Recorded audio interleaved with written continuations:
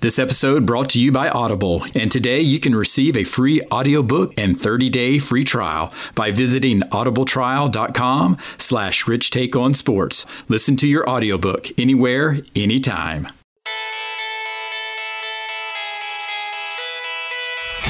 Exploring the impact of sports. Welcome to Rich Take on Sports, the sports podcast with life. Having conversations and hearing personal stories from those who have been impacted, built, and inspired by the role of sports in their lives. Here's your host, Richmond Weaver. This is episode 73. I am your host, Richmond Weaver, and glad you're listening through whatever platform that might be. And thanks for being an investor by investing your time to listen. First impressions greatly influence how we are treated and viewed in many contexts of everyday life. And our guest this episode, Jon Rothstein, will leave an impression on you as not only one of the top basketball insiders, but also one of the hardest working people in sports media. Since 2010, Jon has been with CBS Sports and is a regular studio analyst on Inside College Basketball and is the lead college basketball columnist for FanRag Sports Network. Spending 6 years as a regular talk show host for ESPN Radio in New York City, he would become the college basketball insider for the MSG Network before making that move to CBS Sports. You can also find him as the host of College Hoops Today podcast on Compass Media Networks, and his print work has been featured on CBSSports.com, FoxSports.com, and Scout.com. Here's episode 73 with Jon Rothstein.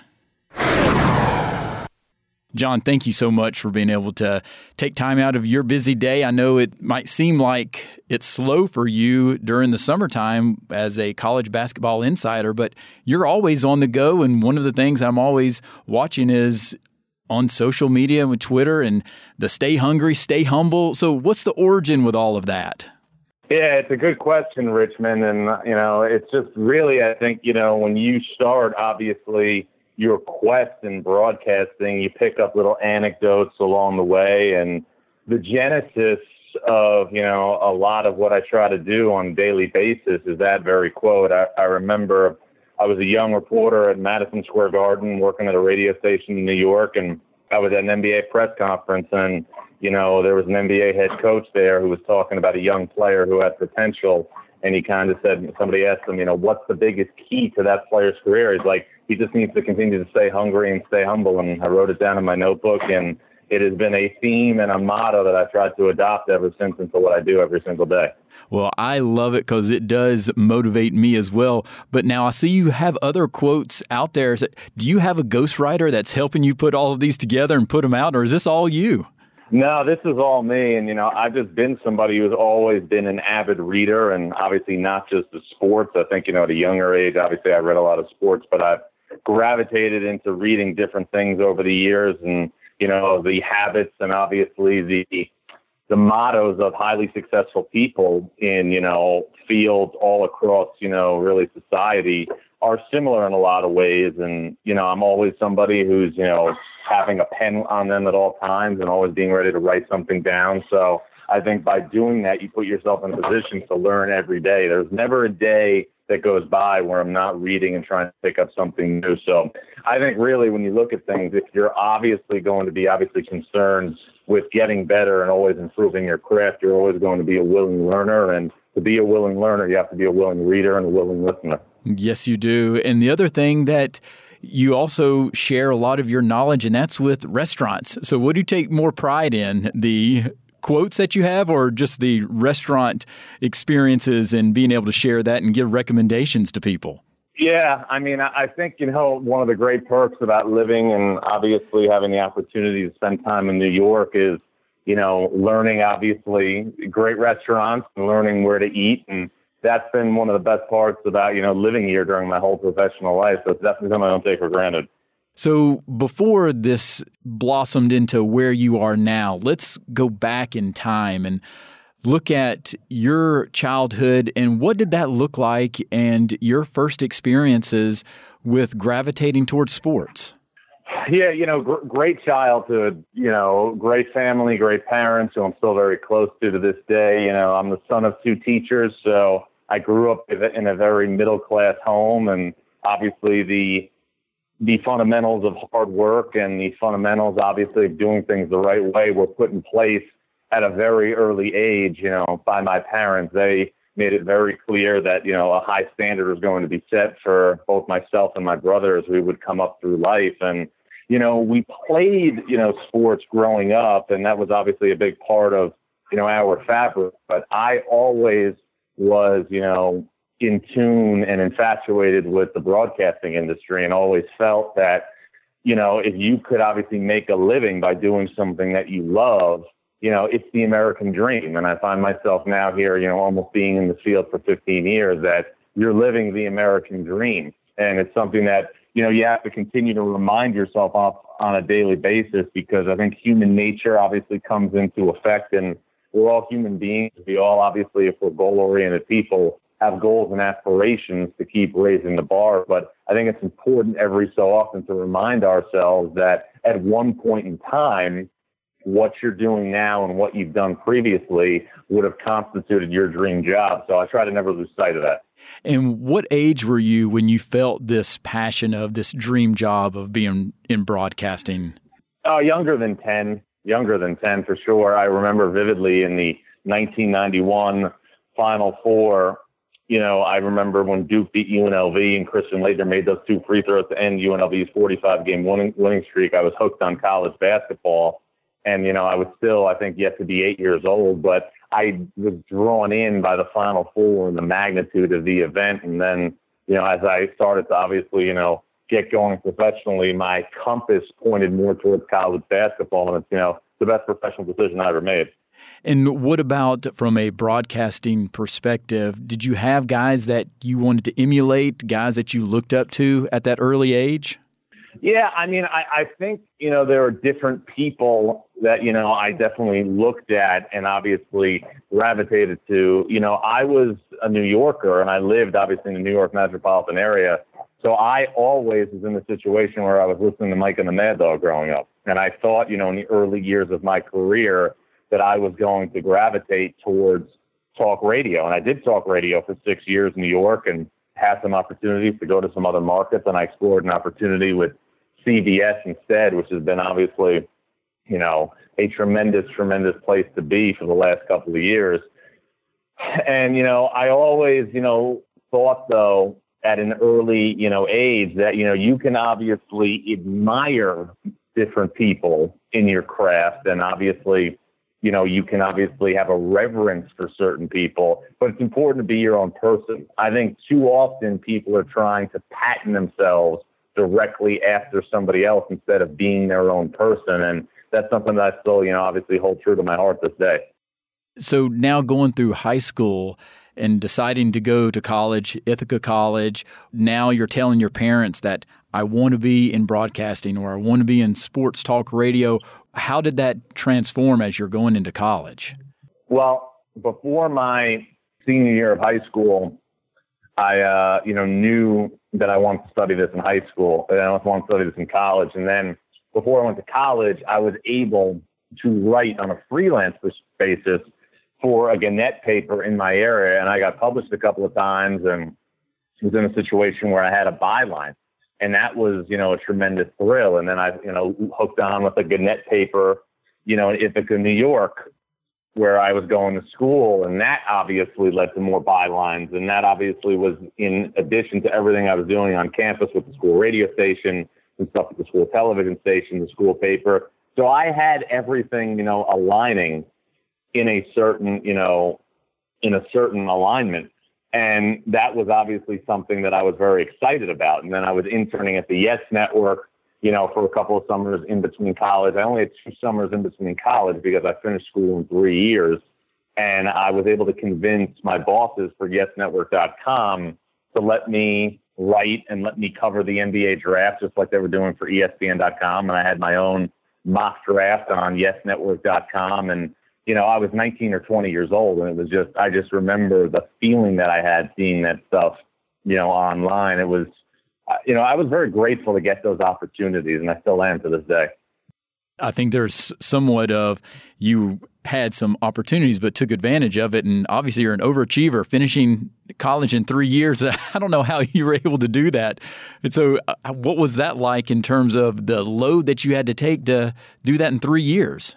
Well, being somebody who I said, earlier was an avid reader and is an avid reader, one of my favorite quotes is from, President Kennedy: "We must use time as a tool, not as a couch." And I was still able to be in a position to, be social, obviously, in college and make friends with college and do things like that. But I just didn't have any free time, and all of my time was being maximized. So I might have went to a party to see people at 11 o'clock, and I was done, doing what I had to do at 10:55. And I might have been in a situation where, I obviously, didn't have class. I remember one semester until, 12 o'clock. This was my last year of college. And, a lot of people, would sleep till 10 or 11 and just roll up to campus. I remember getting up at 6 or 6:30, going to the gym, working out, showering, eating breakfast, and then being in the library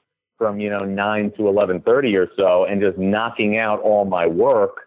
And then when I was, done with my courses and I went to, my work study job, all my work was done. So I learned through that experience to put myself in a situation where I was always managing my time. And those attributes and those skills that I learned from finishing school early are things that I really, put as part of the backbone of my foundation this day. And it's carried over, tremendously into my professional work and, the way I write and the way I prepare for everything.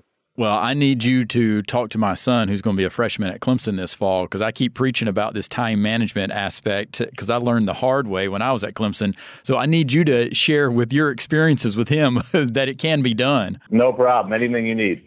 That's right. So now, in terms of preparation, how are you going through your preparation throughout the year? Because, you do extensive podcasting, also articles that you mentioned about breakdown of conferences, the teams within the conferences, and interviews with coaches. So how are you preparing each day, each week, and through the year? Well, the pressure is not on us to perform in broadcasting. The pressure is on us to prepare, and confidence comes from preparation.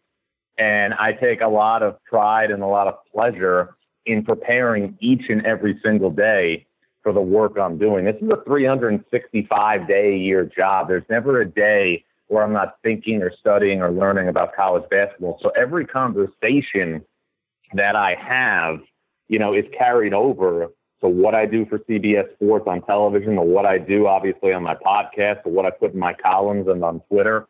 So for me, it's just continuing every single day to expand your knowledge base and expand the depth of your knowledge. So that's something that I look as a continual conversation 365 days a year. And I think, you've got to be in a situation too. I remember my parents told me this at a young age. We all, as I talked about, are going to be in a situation where you want to continue to achieve. And that's natural in any profession. But you never want to be in a situation where you sit back and say, I could have gotten that opportunity if I did X, Y, or Z, and I didn't. So I make, sure each and every year that I'm wringing out the sponge, and, all of my superiors know that I'm doing every single thing I can possibly do to help their network, to help their website, to do anything to make it as best as possible again. And then I hope every season I get the benefit of the doubt. I see your work out there consistently, so I know that's part of it, just being consistent. But now, how did you go from Ithaca to actually getting into sports talk radio? What was that pathway like? Well, in 2004, there was a contest at ESPN Radio in New York called Dream Job, which was a spin-off of the television Dream Job. So I entered, and I remember I won 4 days after my 21st birthday, and I got an opportunity to be on the air with ESPN Radio in New York. And I was on the air, and I was, doing updates eventually on the holidays, and it was unbelievable. And while it was great and a tremendous opportunity, I still at the same time, was becoming a young professional and had expenses and had things that needed to be covered. So, in addition to working part-time at the radio station, I started working for my friend's brother who had a mortgage and real estate company and trying to make some money there. And then I started, writing for FoxSports.com college basketball on a freelance basis. And then I also used some of the money that I was making from all that to buy airtime at a radio station in Westchester County just outside New York. And I did a show once a week, every Tuesday at 11 o'clock. And, I was juggling all these things and, living with my parents and trying to make ends meet. And after a year or so, maybe a year and a half of doing all that, I was up for a morning drive show in Philadelphia, which is now the ESPN radio affiliate in Philadelphia. And I didn't get that. And then I was up for an update job at the ESPN radio affiliate in Boston, and I didn't get that. And then I remember WGN radio in Chicago had, a opening for a sports reporter. And I went after that hard, and I thought I had a pulse on that, and I didn't get it. And then after all that, my bosses at ESPN Radio in New York brought me back as the weekend update anchor. So on Saturday and Sunday afternoons, every 20 minutes, I would do the sports updates. And then after about 6 months of doing that and continuing to, write college basketball on a freelance basis, the MSG network in New York had, a void for a college basketball information person during the Big East tournament and the NCAA tournament in 2007. And March 7th, 2007 was my first television appearance. And then I was there for about 3 years, and then I went to CBS Sports in 2010.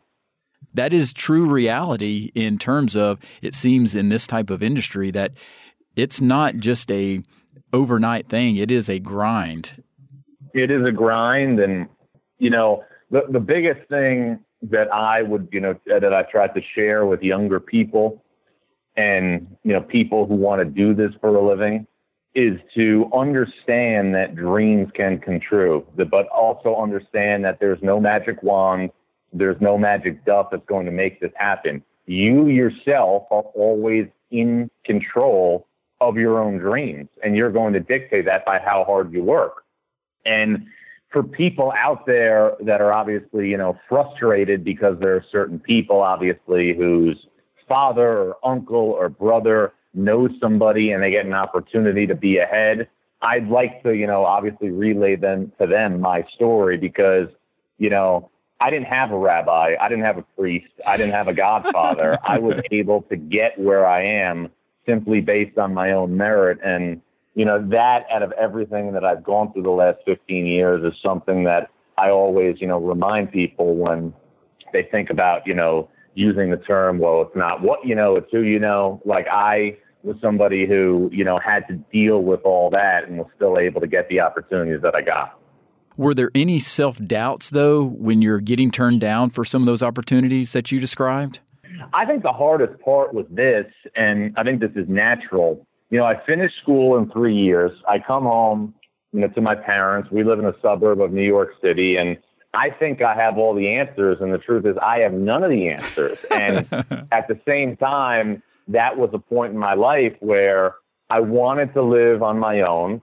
I wanted to be able to do things with people my age, and, I didn't want to live with my parents anymore. And I wanted to start my career, and I couldn't do any of those things. I couldn't, get an apartment with a couple of friends because for all intents and purposes, I could have gotten a call and say, hey, we need you right now for this weekend talk show job in Cleveland or Cincinnati or Baltimore, and I would have to pick up and go. So I think it was difficult because I had to put really everything else in my life on hold because I was trying to build my career. But, we all are, striving, obviously, to do more with our lives. And you learn after a while that you can't be who you're supposed to be without calluses.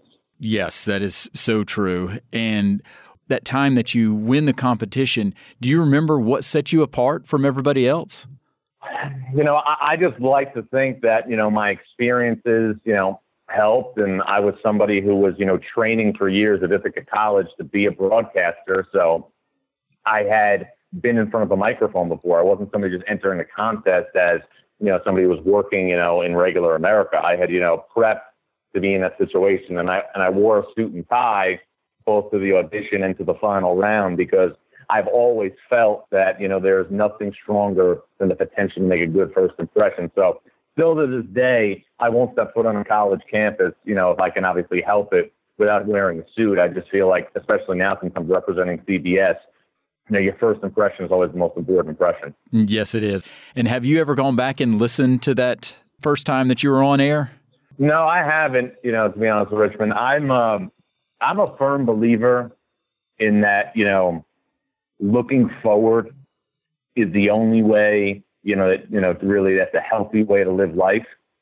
And, there are people I think, that want to reminisce and people who want to spend time talking the past. I'm not one of those people because I think, we're constantly changing. We're constantly trying to get better and we're constantly trying to adapt to our surroundings. And I'm going to give you another President Kennedy quote. And obviously you can tell probably by now that I'm an ardent, President Kennedy fan.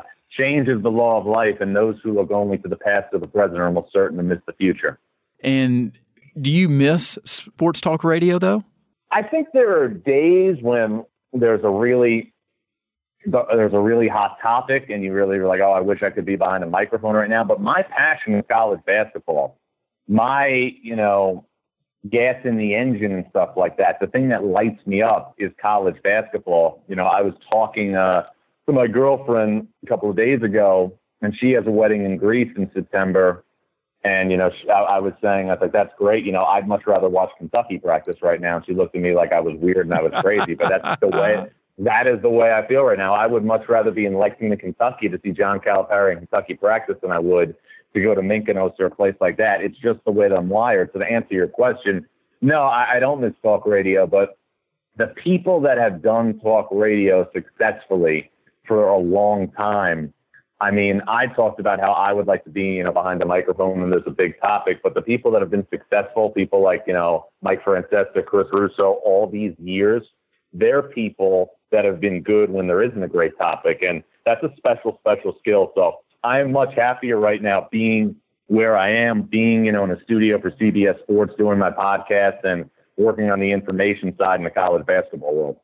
And what was your goal with your podcast that you just mentioned, the College Hoops Today? What were you setting out to do by starting that?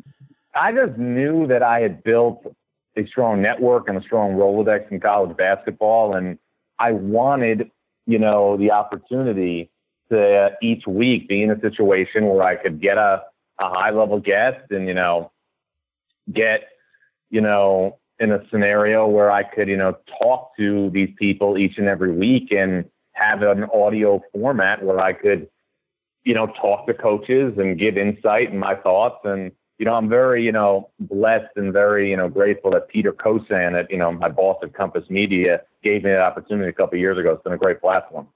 What about the hardest interview you've had to get? Who's been a real challenge? It's a great question. I was a young broadcaster, I think one of my first season at CBS, and I remember I did about a 30-minute sit-down with Bob Knight, and I had known Coach Knight, from other situations, but this is the first time it's the first time we were doing something in a serious on-camera way, and he's obviously, a larger-than-life figure, but I'm always going to treasure that I got the opportunity to, meet him, spend time with him, and, of course, interview him. Now, how often are you traveling these days to go to some of these practices and continue in your prep? It varies. I was just in California, a couple of weeks ago. I saw a couple of schools out there, and I'll usually see about 30 to 40 schools in person before the season starts in November. So I think it's all spread out between now and obviously when things kick off.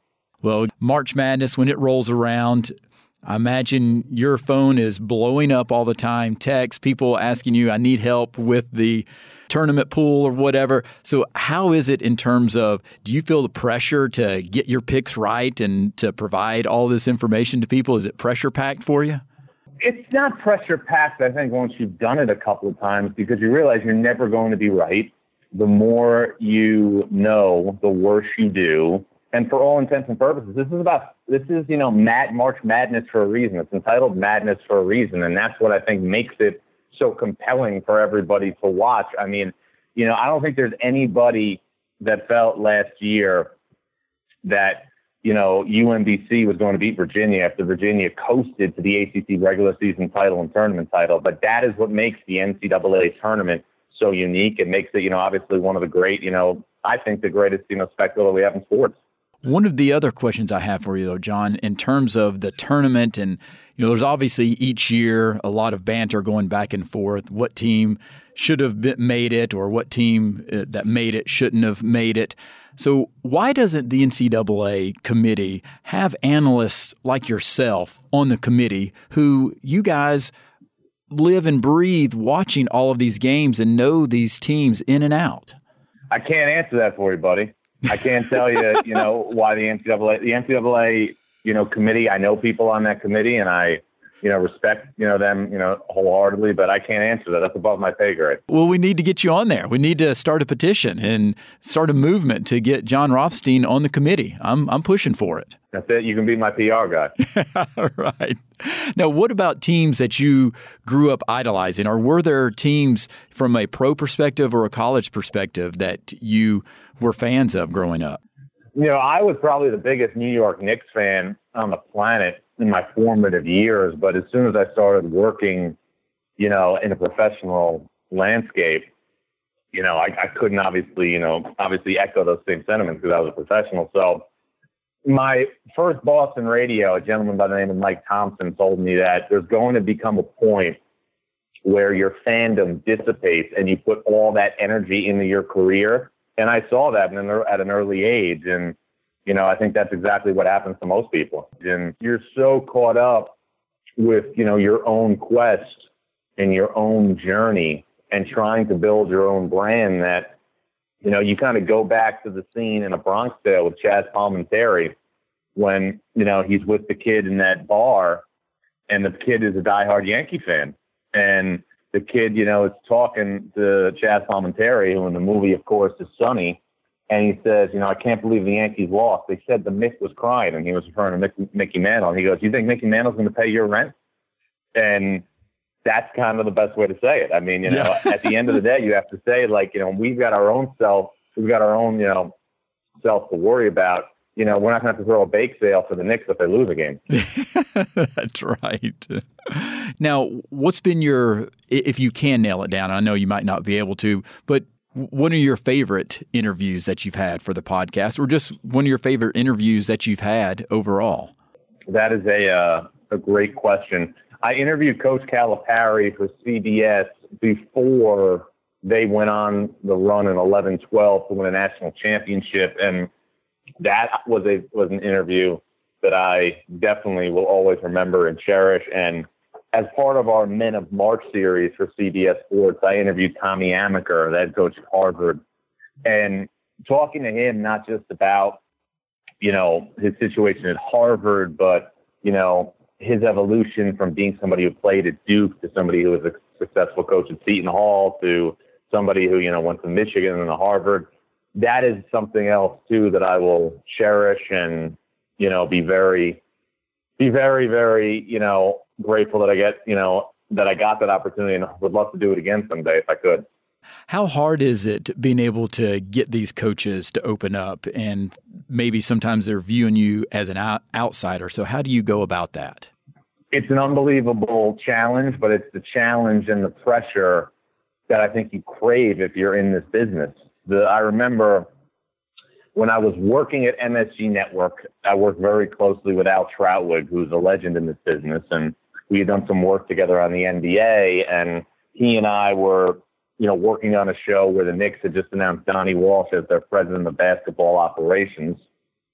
And when you looked at, the scenario, like Al was somebody who had done everything in this business, had done every sport, the Yankees, the Mets, the Jets, the Knicks, the Islanders, the Rangers, and he was getting ready to interview Donnie Walsh, and I was getting up from the desk, and Donnie was going to sit down. And he said to me before Donnie got down there, it's my challenge now to reinvent the wheel.